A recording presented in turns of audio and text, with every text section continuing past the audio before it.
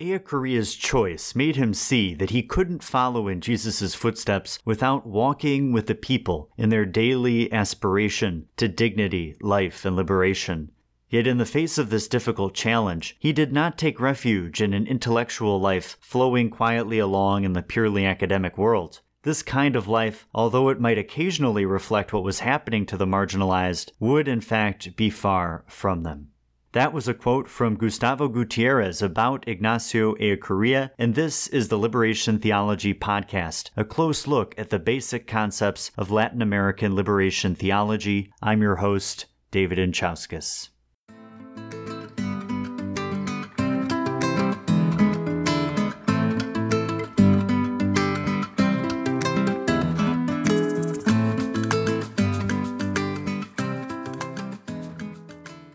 Welcome back, friends in Christ. We continue today with part 2 in a 2-part series on Ignacio Eocharea's essay, The Historicity of Christian Salvation. We'll be getting into the relationship between salvation history and profane history, changes to traditional understandings of sin and grace, and some points on the spirituality of liberation. All of it very enlightening and groundbreaking stuff. But before we move into the text, 2 sort of parish announcements.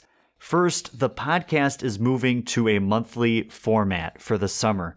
It's kind of great. I have a book coming out as well as a special summer assignment. So I'll be a little busy and I just have to reduce the number of episodes at this time in order to continue to provide the kind of quality, well-researched content here. But when I do return to Xavier University in the fall, I'll reassess returning to a weekly or a bi-weekly model. And so I do apologize for the time being for the reduction, but we know that life happens.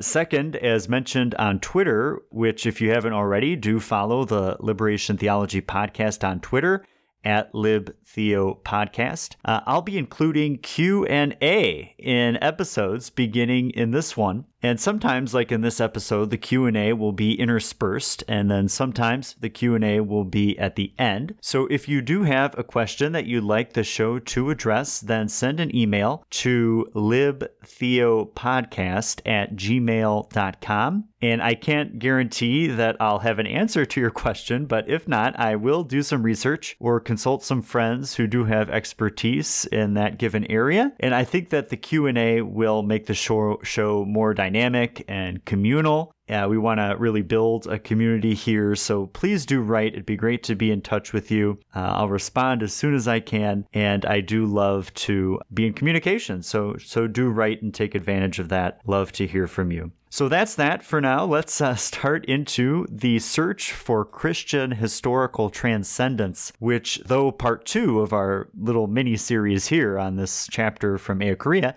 is actually part 4 of his text. Last time we covered parts 1 through 3.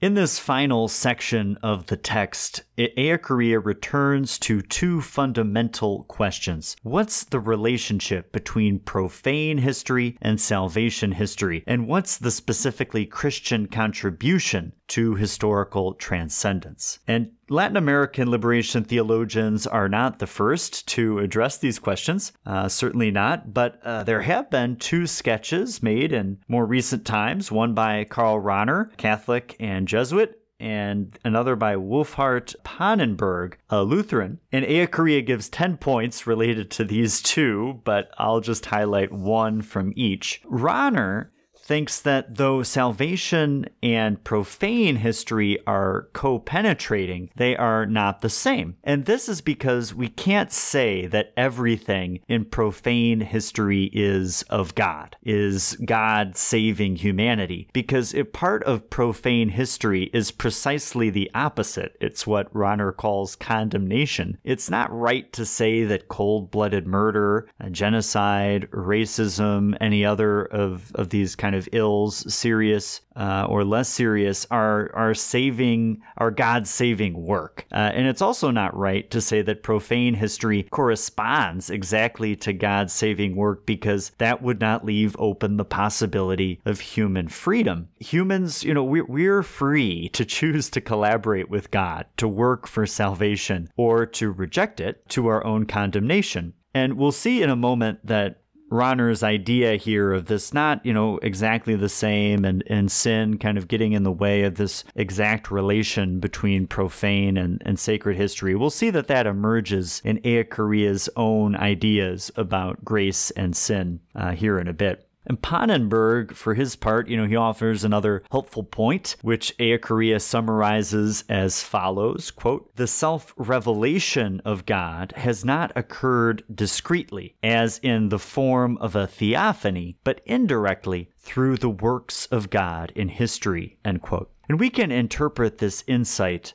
by Pannenberg by recognizing the fact that God has not shown God's person in an absolute, once-for-all, undeniable, and extremely clear fashion. Even in Jesus, God's ultimate revelation, divinity is as if hidden in Jesus' humanity. And Jesus did not convince everyone definitively that he was God. People, even his disciples, doubted and continue to do so. The activity of God is just often indirect, messy, caught up in the contingencies of history. So we have to, as St. Paul says, work out our salvation in fear and trembling. It's not as if God shows up at a certain point, everyone just immediately recognizes God and what God wants us to do, and then it's smooth sailing from there on out. The labor of liberation is tough. It takes time, energy, grit. Pannenberg's insight, it really corresponds well with liberation theology's historicity, materiality, and anthropocentrism.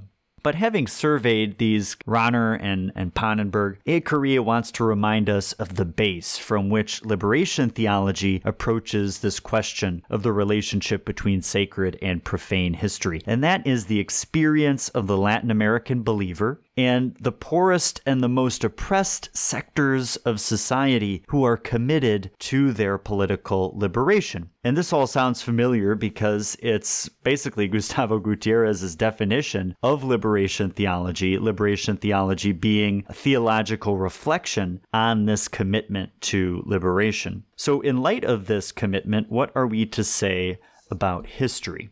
Here is Eocharea's thesis. For the oppressed of Latin America, salvation history and profane history are united in what we can call the, quote, great history of God, end quote. And I would note linguistically, being a Spanish person, that this great history of God could be translated as the great story of God, because in Spanish the word historia carries both meanings. And in the Orbis translation, it's the great history of God. And that's probably the better translation, because the Latin American oppressed are interested in reality, in real historical conditions, not in like a story that has little to no material significance. So we can refer to it, this big picture that encompasses both sacred and profane, as the great history of God. Anyways, these two histories united in the single history of God are at bottom one, because it's God's mission to, as the scriptures say, quote, bring history to its fullness, end quote, to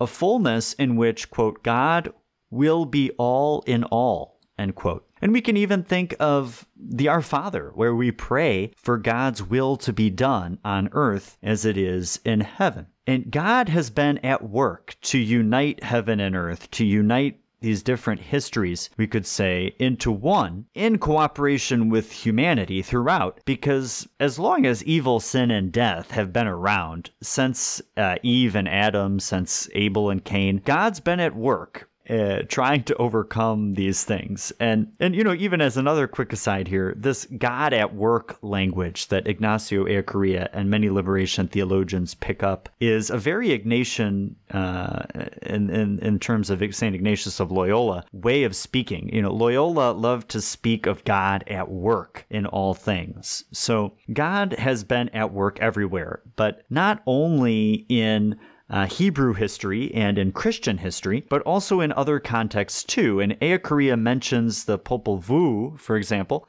in which God is at work in creation and natural history and in human relations. So kind of even in these traditions that are outside of the Judeo-Christian tradition, we can see that God is at work in similar ways, and that peoples of many different places and times have seen God as active both in nature and in human history. And Eocharia speaks of Christ, historical and cosmic, the God of humanity, the God of the universe. And here, he's taking a hint from the theologian Teilhard de Chardin, who wrote of the cosmos evolving towards the omega point, which is the edge at the end of time when all things are in communion with each other and with God. And Chardin's theory jives well with liberation theology. Humanity in Christ is progressively spiraling towards total integral liberation, towards the end point which we can conceive of as love, as a community of love. And liberation theology's omega point is often referred to as well as utopia, the place of goodness, the place which is coming into existence but which is not yet. So the reign of God, kind of following this evolving perspective of Teilhard, is like a mustard seed that is planted on earth, which is growing and unfolding towards fullness, maturity, and towards the common good. And I don't know about you, but I know that for me, when I think of theology and history in this way, it is very freeing and very hopeful. It makes me think of myself inspired to be part of this process of growth. And it gives me peace to know that I'm a member of a meaningful universal project that spans time and space.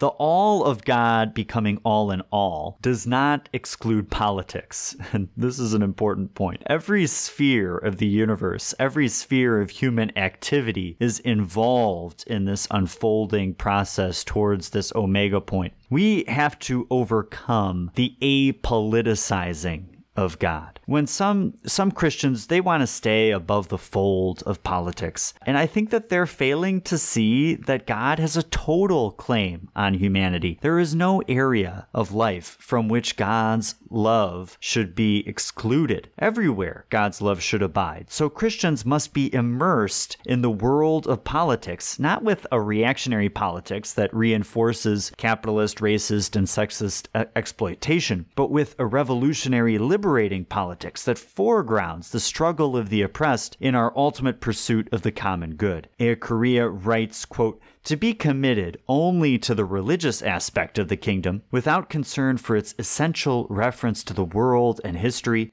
would be a clear betrayal of God's history. It would leave the field of history to God's enemies." End quote.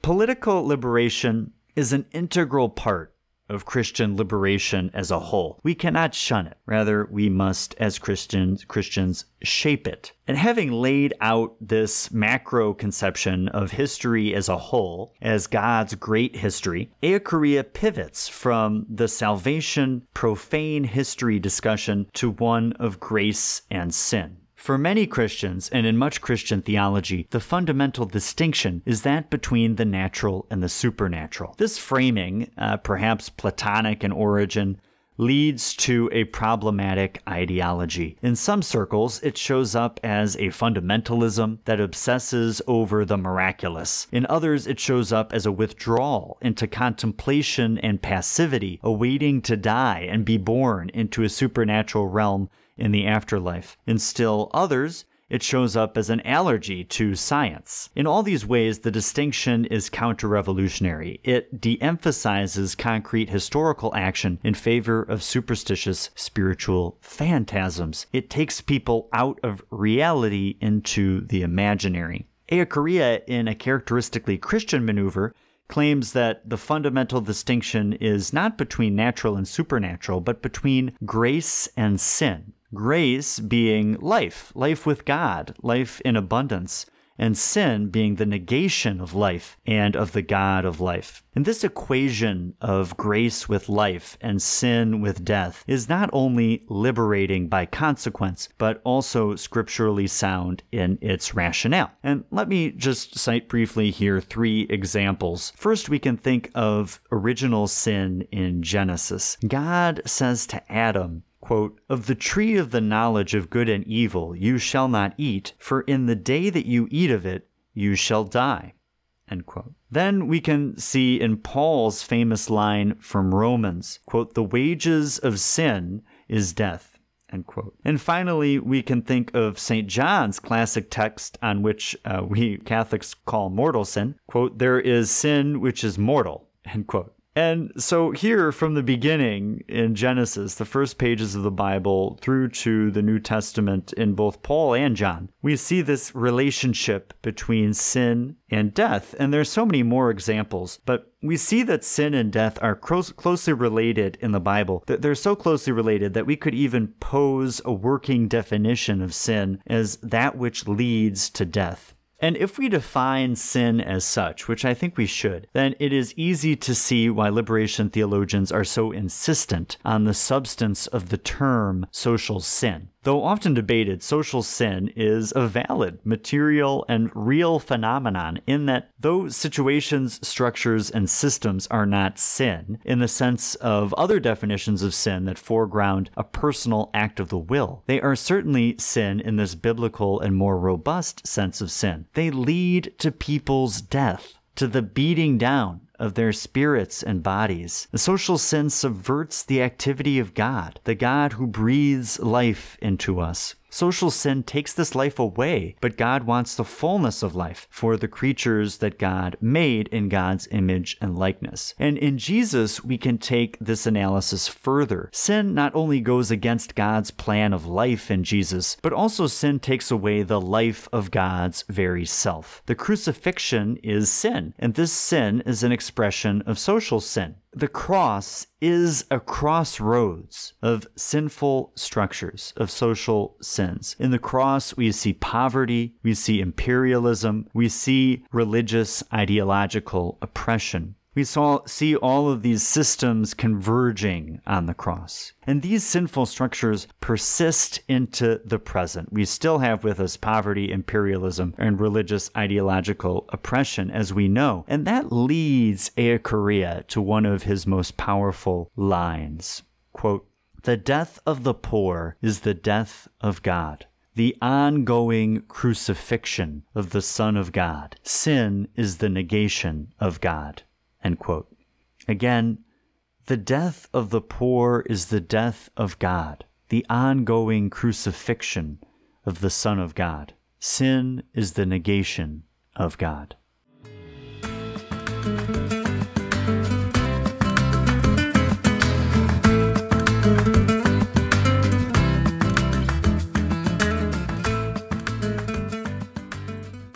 So now let us move to our first question from a listener, and the first one coming from Barry Fitzpatrick, and he writes in an email, "Are there models of liberation theology in practice applied to first world situations such as ours in the United States, where segments of the population remain condemned to living in oppressive conditions generation after generation? If there are, what are they, and are they successful? I think of Father Greg Boyle and Homeboy Industries in LA, but I'm not sure if that fits with the praxis you and Eocharia and others talk about. If not, are there ways to create them and move to answer ministerial needs that exist in this first world nation of ours?"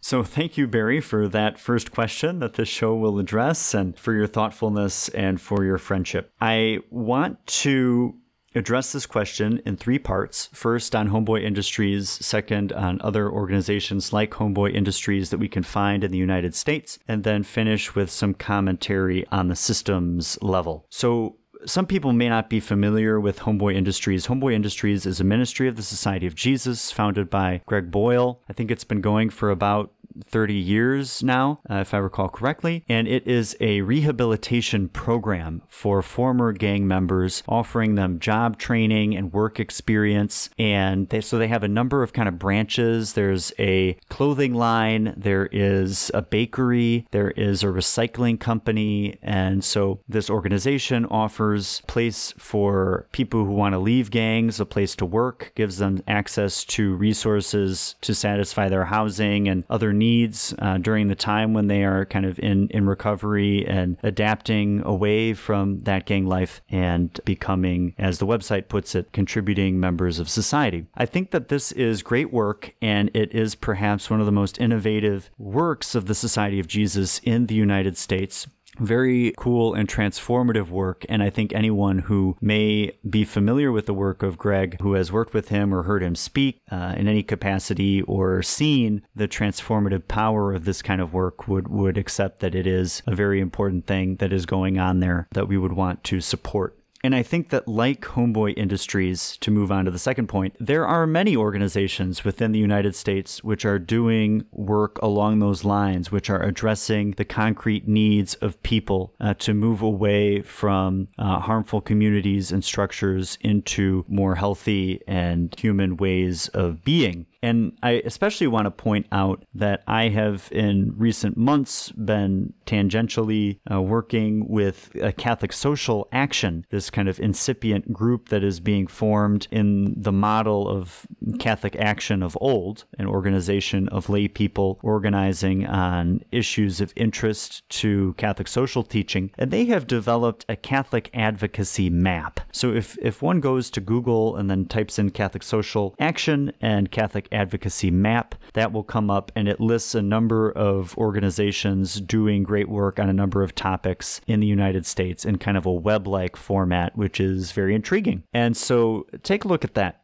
Then I want to just offer some concluding remarks on this question, which pertain to maybe some deeper concerns. So liberation theology seeks to address the root causes of oppression. It's taking revolutionary action to move from oppression to liberation. And Gustavo Gutierrez, early on in A Theology of Liberation, identifies the problem as this developmentalism that is dependent on dependency, internationally. So within the United States, I think that we can see sometimes that the same model is applied domestically, right? It's a reform model, a developmental model, kind of an investment model in communities. And I think that under capitalism, it almost has to be that way, right? Because what is the alternative to capitalism, to functioning in this way of using businesses and profits in order to empower people at that level?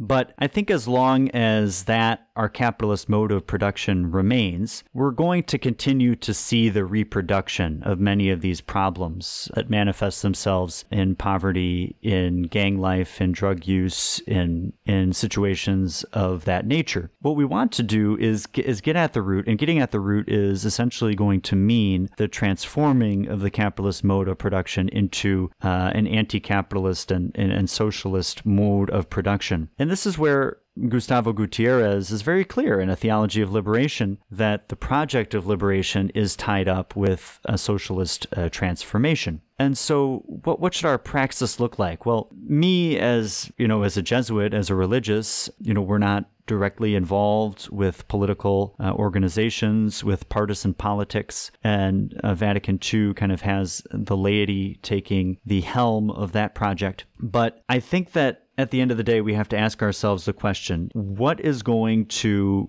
get at the root of these problems in the United States? And in my analysis of this issue, there is that economic base. And as long as that economic base question is not addressed, then we're going to see many of these same issues occurring, where workers are producing the value of companies, and this value is being absorbed by the capitalist, by the owner. And so the worker is in a tough position because the worker is working in order to live and survive. And then to certain degrees, there's an amount of advancement that is allowed if you play the game. But at the end of the day, who owns, who controls, who is dominating the economic and political structures of our country? It's the owning class, the wealthy classes, who are able to make these investments and really control the system in order to maybe offer some reforms along the way, but ultimately preserve the power that they have. So ultimately, for the time being, I think that taking some cues from Louis Althusser,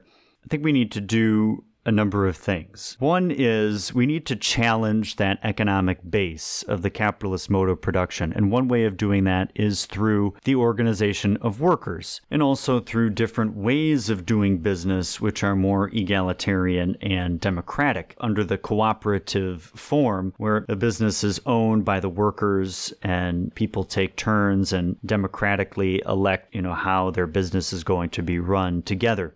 So I think those things will address the economic question to some degree. We also then need to think about the political question because there may be gains that are taking place at some local levels in union organizing and then also some businesses which choose to accept business practices which are more amenable to Catholic social teaching.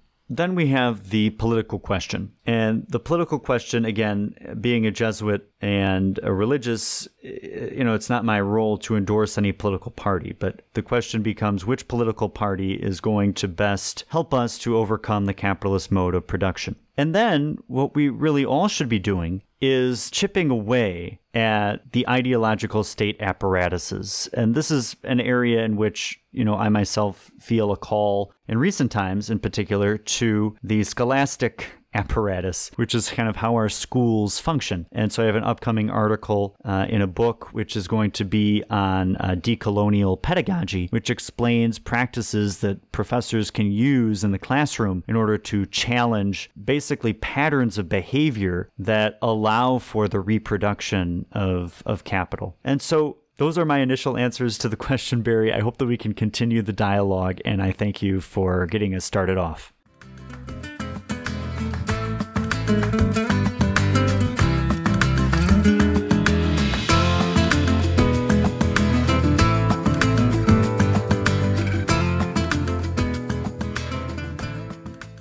The next section of Eochoria's text is entitled Creation, the Presence of the Trinitarian Life. And it may seem strange that he turns to creation given that he just spelled out his resistance to the natural-supernatural divide, but actually he thinks that if we think some more about how creation is understood, we will see how this divide breaks down and how the grace-sin distinction takes precedence. And here's where he turns to his philosophical mentor, Javier Zubiri. Zubiri speaks of creation as, quote, the grafting ad extra of the Trinitarian life itself, a freely desired grafting, end quote. Now, to be honest, I am confused about why the Orbis translation uses the word grafting. In the Spanish original, the word is plasmación, which is more frequently translated into English as materialization, embodiment, visualization, or rendering. But regardless of how we render it, no pun intended, the meaning is that, quote, each created thing, according to its nature, is a limited way of being God, end quote. And humanity in particular is especially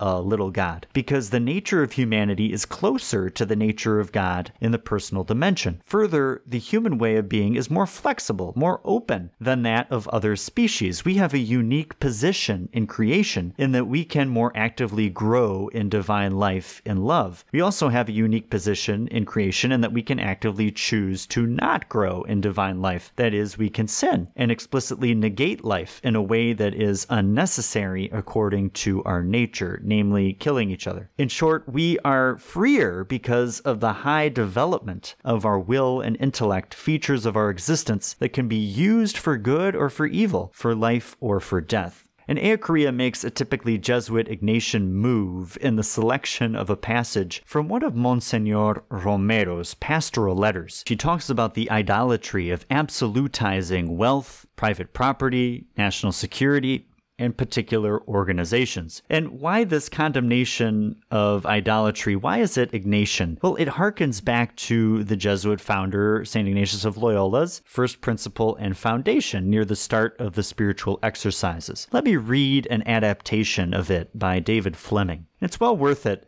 Truly an amazing philosophy of life, we could say. Quote, "The goal of our life is to live with God forever. God, who loves us, gave us life. Our own response of love allows God's life to flow into us without limit. All the things in this world are gifts from God, presented to us so that we can know God more easily and make a return of love more readily. As a result, we appreciate and use all these gifts of God, insofar as they help us to develop as loving persons. But if any of these gifts become the center of our lives, they displace God and so hinder our growth toward our goal. In everyday life, then, we must hold ourselves in balance before all of these created gifts, insofar as we have a choice and are not bound by some obligation. We should not fix our desires on health or sickness, wealth or poverty, success or failure, a long life or a short one, for everything has the potential of calling forth in us a deeper response to our life in God. Our only desire and our one choice should be this: I want and I choose what better leads to God's deepening his life in me." End quote. The first principle and foundation dovetails well with Echeverria's idea of creation and Romero's comments on idolatry. Though all created things are limited little renderings of the divine Trinitarian life, and as such they are worthy of our esteem, they are limited, and as such they should not be absolutized. God is the only absolute. When we make of created things an absolute, such as the accumulation of property, then we have lost the point. We have fallen into idolatry. The goal is to move with creation to the omega point, what the Fleming translation calls, quote, "our life with God forever," end quote. When we do so, we are in grace. Sin, on the other hand, is the absolutizing of a limit, and this absolutizing always entails a materialism, in the negative sense, an obsession with private material gain at the expense of the collective of God, nature, and humanity together. There's so much to say here, but let's move on for now. And if you are interested in this topic on nature and this idolatry and history, then I would recommend really digging into Zubiri. And a good, though admittedly heady, place to start, and where you can find the origin of many of Echeverria's ideas in this essay, is Zubiri's book, Nature, History, God. And, Zubiri, he's tough, and a lot of his writing really does presume a knowledge of almost the entire philosophical tradition that comes before him. So I would say another popular rendering that's been helpful for me myself of Zubiri's ideas can be found in Spanish. Unfortunately, I don't know if it exists in English, but it's in the popular philosophy textbook by Antonio González. It's called Introducción a la Práctica de la Filosofía.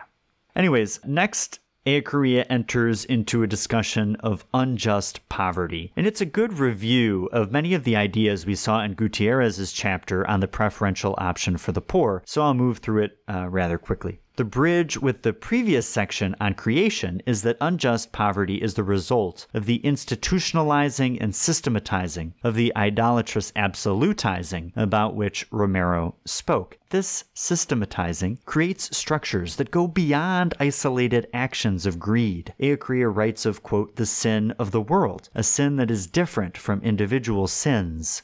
End quote. This sin, the sin of the world, is that which Jesus comes to take away. St. John the Baptist points to Jesus early in the Gospel of John and says, quote, "Behold the Lamb of God, who takes away the sin of the world," end quote. A line that we Catholics ourselves proclaim at Mass. We see God in the Eucharist.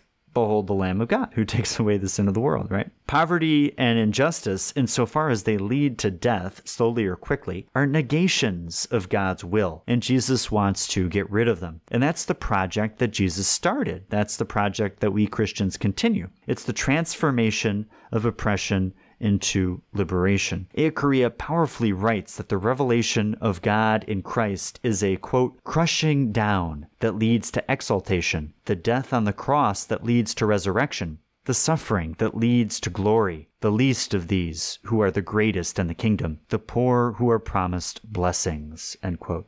To achieve this goal, to make these blessings a reality, to turn the last into the first, the oppressed Christians of Latin America have made, quote, a political commitment with revolutionary sectors, end quote. And this association does not mean that Christians should accept Marxism wholesale. For the Christian, Marxism is always subordinate to liberation theology. And the Christian conception of poverty, quote, outgrows the Marxist definition of the proletariat from both above and below, end quote. And here we can refer back to Medellin's and Gutierrez's threefold understanding of poverty, in which the category of real poverty extends beyond the working class to other oppressed groups, something to which more recent iterations of Marxism are increasingly open. For instance, some proletarian feminists think that resistance to patriarchy and resistance to capitalism ought to be carried out simultaneously, and the resolution of the capitalist problem will not automatically resolve the patriarchal problem. Christians then can be a leaven amidst revolutionary movements. The free, non-reactionary Christian can help revolutionary movements avoid their own dogmatization. And on this matter, I'd recommend the Magnificast's recent episode with Margaret Randall, who wrote a book called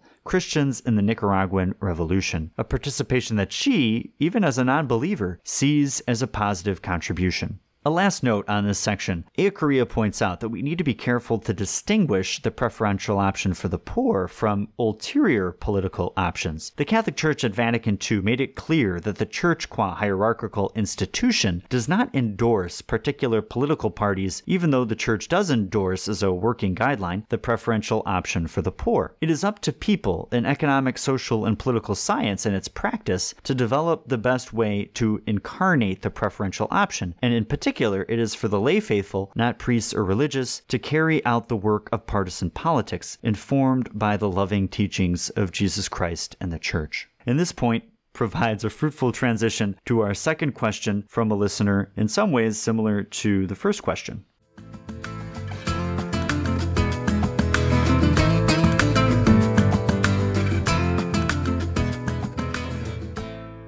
The second question comes from Matthew Cook in an email. My question is about how the politics of liberation theology works. I'm a social worker and have been thinking about Dorothy Day's condemnation of the servile state, the social work state, because she saw that it is the encroachment of the work of the church, that when government took over, it would increase the indifference of people toward their neighbors, and Christians would refer the homeless to government agencies as opposed to taking them in. So does liberation theology advocate that the state look after the poor, and to what capacity? And thank you, Matthew, for that question. I don't think that there is a unified response to this question. And I think part of that has to do with the fact that, kind of as I mentioned in the previous section, the details of the nature of the economic, social, and political solution is not necessarily going to be achieved from theology, but rather through economic, social, and political science. And so I think that that's kind of my first response. And though I think that liberation theologians do take different positions on this question personally, kind of according to their particular economic, social, political philosophies. I think there are some people like Dorothy Day who are more in a transition of kind of Christian anarchy who would be a little wary of government involvement in these questions, like the question of poverty or homelessness. There are other folks who would be much more eager to see a governmental solution to this problem. And in fact, that's not necessarily even a tendency within liberation theology, but also a tendency within Catholic social teaching itself. Because I want to just read a quote here from Pacem in Terris, which is a 1963 encyclical letter from Pope John XXIII. It forms part of the repertoire of Catholic social teaching.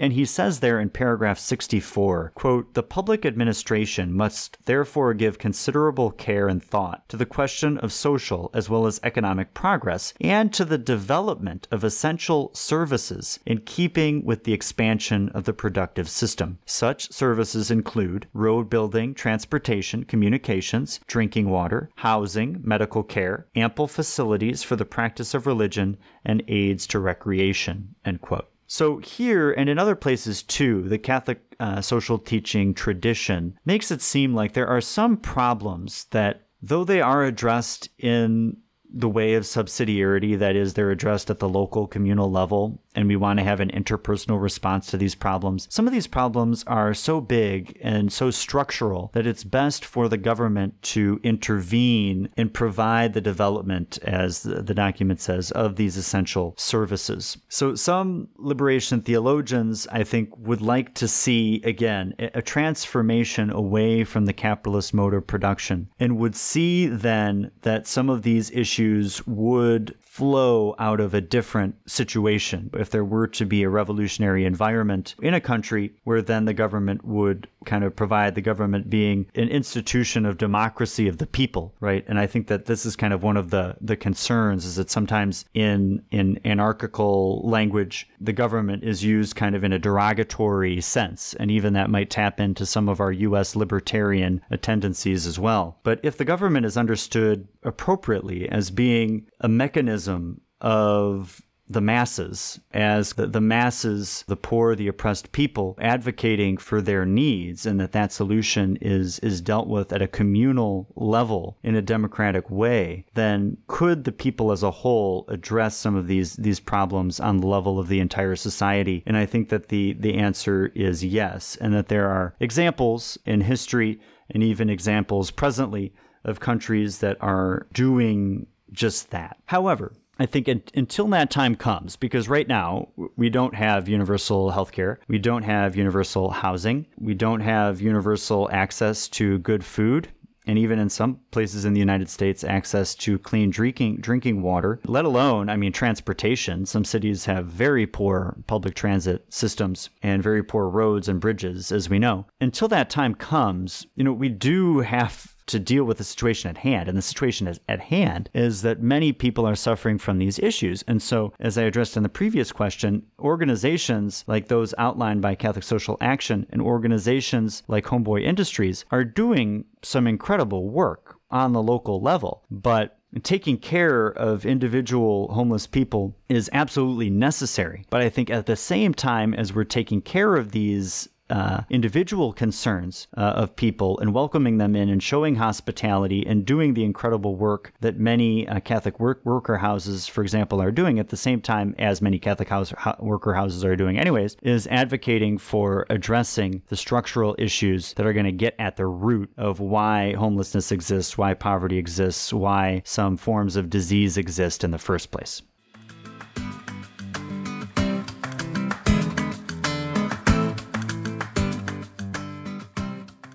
Though we cannot say precisely what the social dimension of Christian historical transcendence will look like, we can say what it does not look like, and we can also chart some general directions of what it should be. First, it is not a theocratic power, as with Moses, judges, kings, and the Maccabees. Though God wants a historic integral salvation, that does not necessarily mean that it will come from concentrated political power that claims divine inspiration.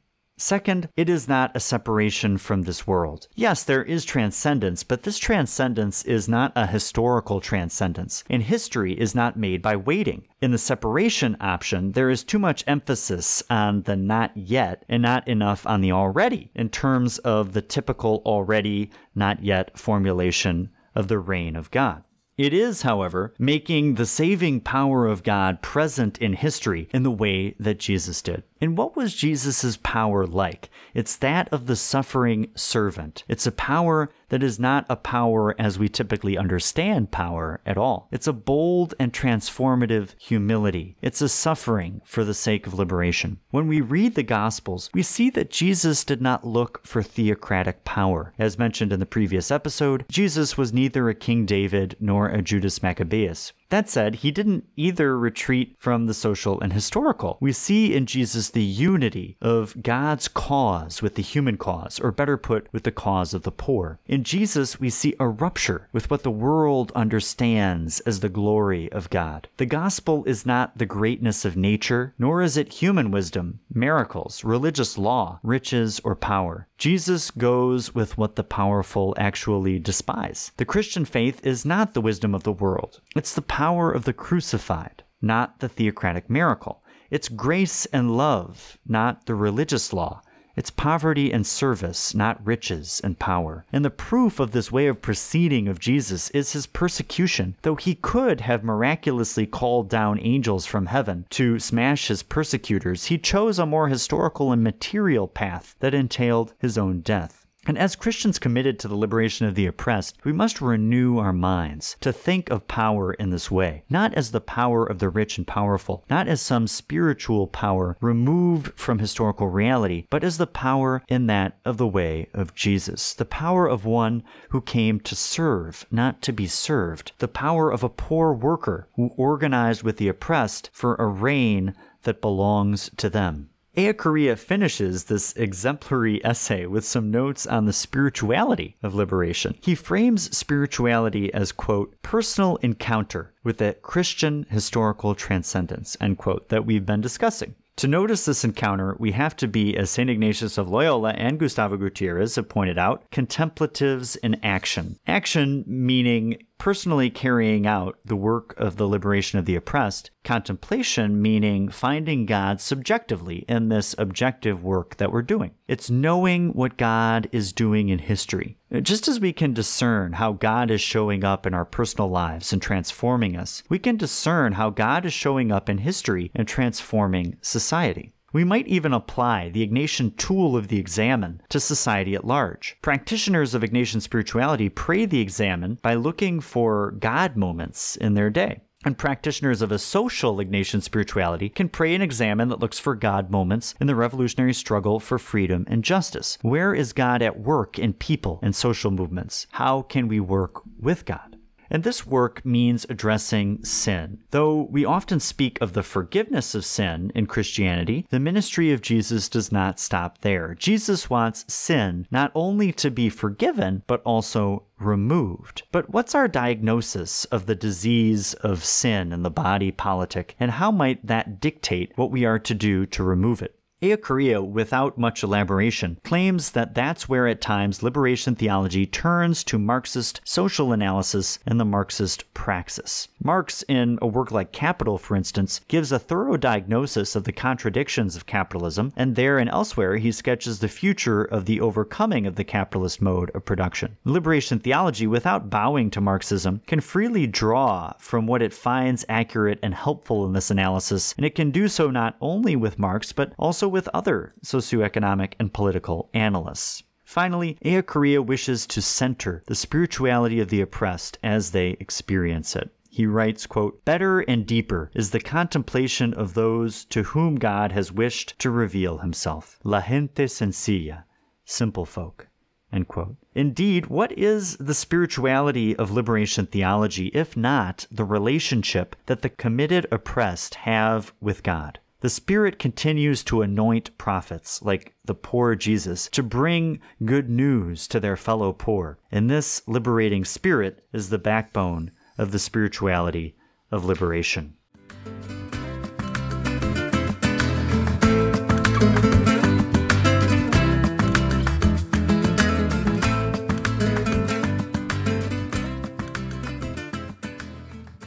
In our third and final question today, coming from Jeremy Lee, how does liberation theology address the oppressor in terms of what specific actions are taken to get them to repent from their oppressive ways? When they resist, what actions should be taken to disrupt their oppression? So thank you, Jeremy, for this awesome question, and I want to address it in 4 parts. The first part would be that if we take seriously Gustavo Gutierrez's and Ignacio Eocharia's as presented in this episode, their definition of liberation theology is reflection on the committed praxis of the oppressed for their liberation. And so in that way, liberation theology does not quote-unquote address the oppressor at all, but rather it's addressing the commitment of oppressed peoples and their allies for liberation. The allies meaning, like we were talking about a few weeks ago, there's poverty of solidarity, and poverty of solidarity means a commitment on the part of those who are in the position of the oppressor, in the position of privilege, kind of a using that privilege in order to work with the oppressed for their liberation. So I think that's, in a way, moves into our second point, which is that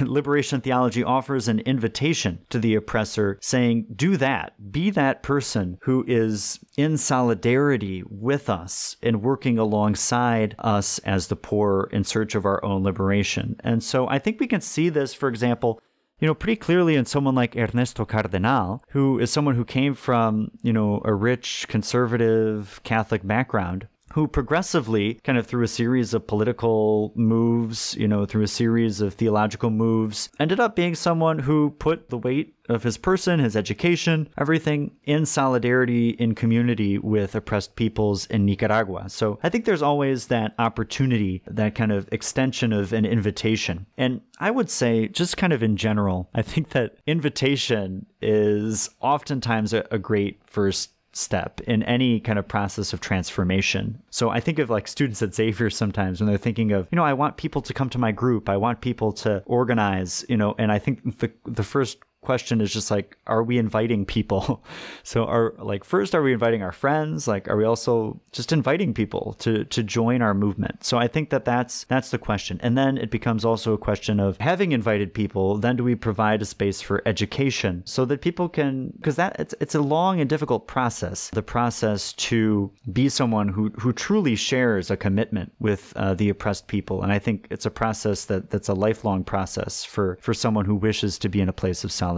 Then I want to move to points 3 and 4. I think someone like Fanon, Algerian revolutionary, would say that really the law of power only responds to the law of power. And so there has to be pressure that is placed on the oppressor in order to get the oppressor to change the oppressor's ways. So I think of something like a strike where it's not engaging in maybe a direct act of what we would consider to be violence. So it's not killing or maiming of the oppressor or, a jailing of the oppressor. But what it is it's putting kind of a serious pressure on the oppressor to change. And oftentimes, it doesn't work, but sometimes it does work. And we see significant changes. I think of some universities in recent times that through a lot of political activity and organization and placing pressure and doing news interviews and they're able to put enough pressure on an institution to get it to change and increase salaries, increase benefits, that kind of thing. So I think that's the case. Now, I think there are some cases, and as I've stated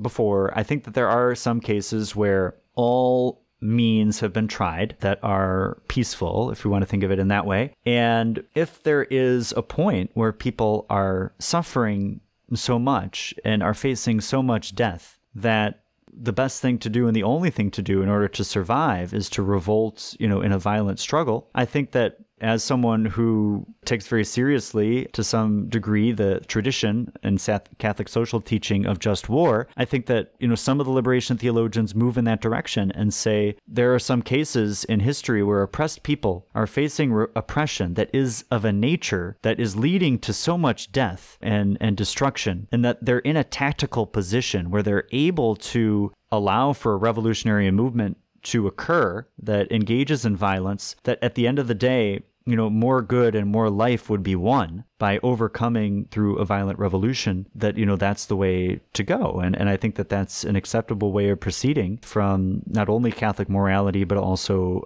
praxis and in history. And we've seen that is successful in some ways. So I think of, something like the Haitian Revolution, which, this is huge. This is a French colonial power, which is oppressing people in Haiti, economically, politically, just on a level that is extremely serious, and called for a revolution of violence that would allow people to be emancipated from these conditions of social sin that were very clearly leading to enslavement and death. And so there is a place for that, but there's only a place for that under certain conditions. And I don't think that those conditions are the present conditions in the United States. And so I think that it's more so that option of inviting And then also the option of engaging, if invitations aren't working, then we have to put on more pressure in the form of peaceful and civil disobedience. And then kind of only when that's been tried and the situation is very serious, then we need to move beyond political and economic and into the military. So thank you for that question, Jeremy. And that will wrap up our Q&A, our first few Q&As here in the podcast. And thank all who contributed, and then also encourage folks to continue to submit questions. And to the extent possible, I will do my best to answer.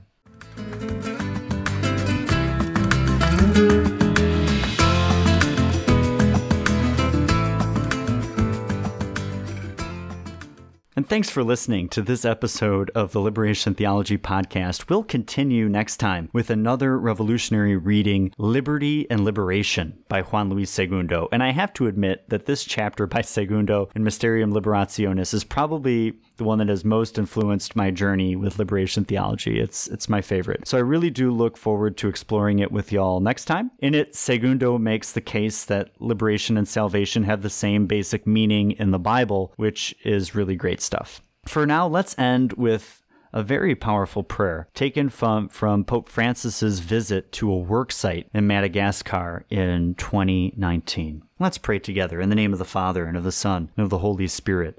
Amen. God our Father, creator of heaven and earth, we thank you for gathering us as brothers and sisters in this place.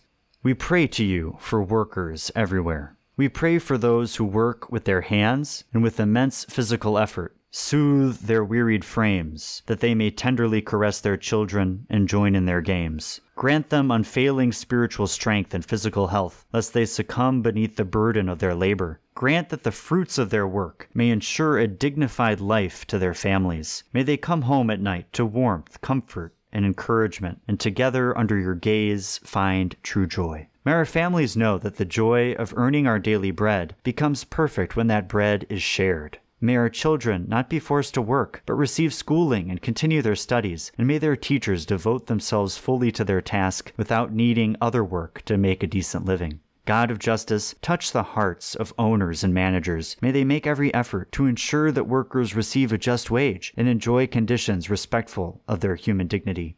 Father, in your mercy, take pity on those who lack work. May unemployment, the cause of such great misery, disappear from our societies. May all know the joy and dignity of earning their daily bread and bringing it home to support their loved ones. Father, create among workers a spirit of authentic solidarity. May they learn to be attentive to one another, to encourage one another, to support those in difficulty, and to lift up those who have fallen.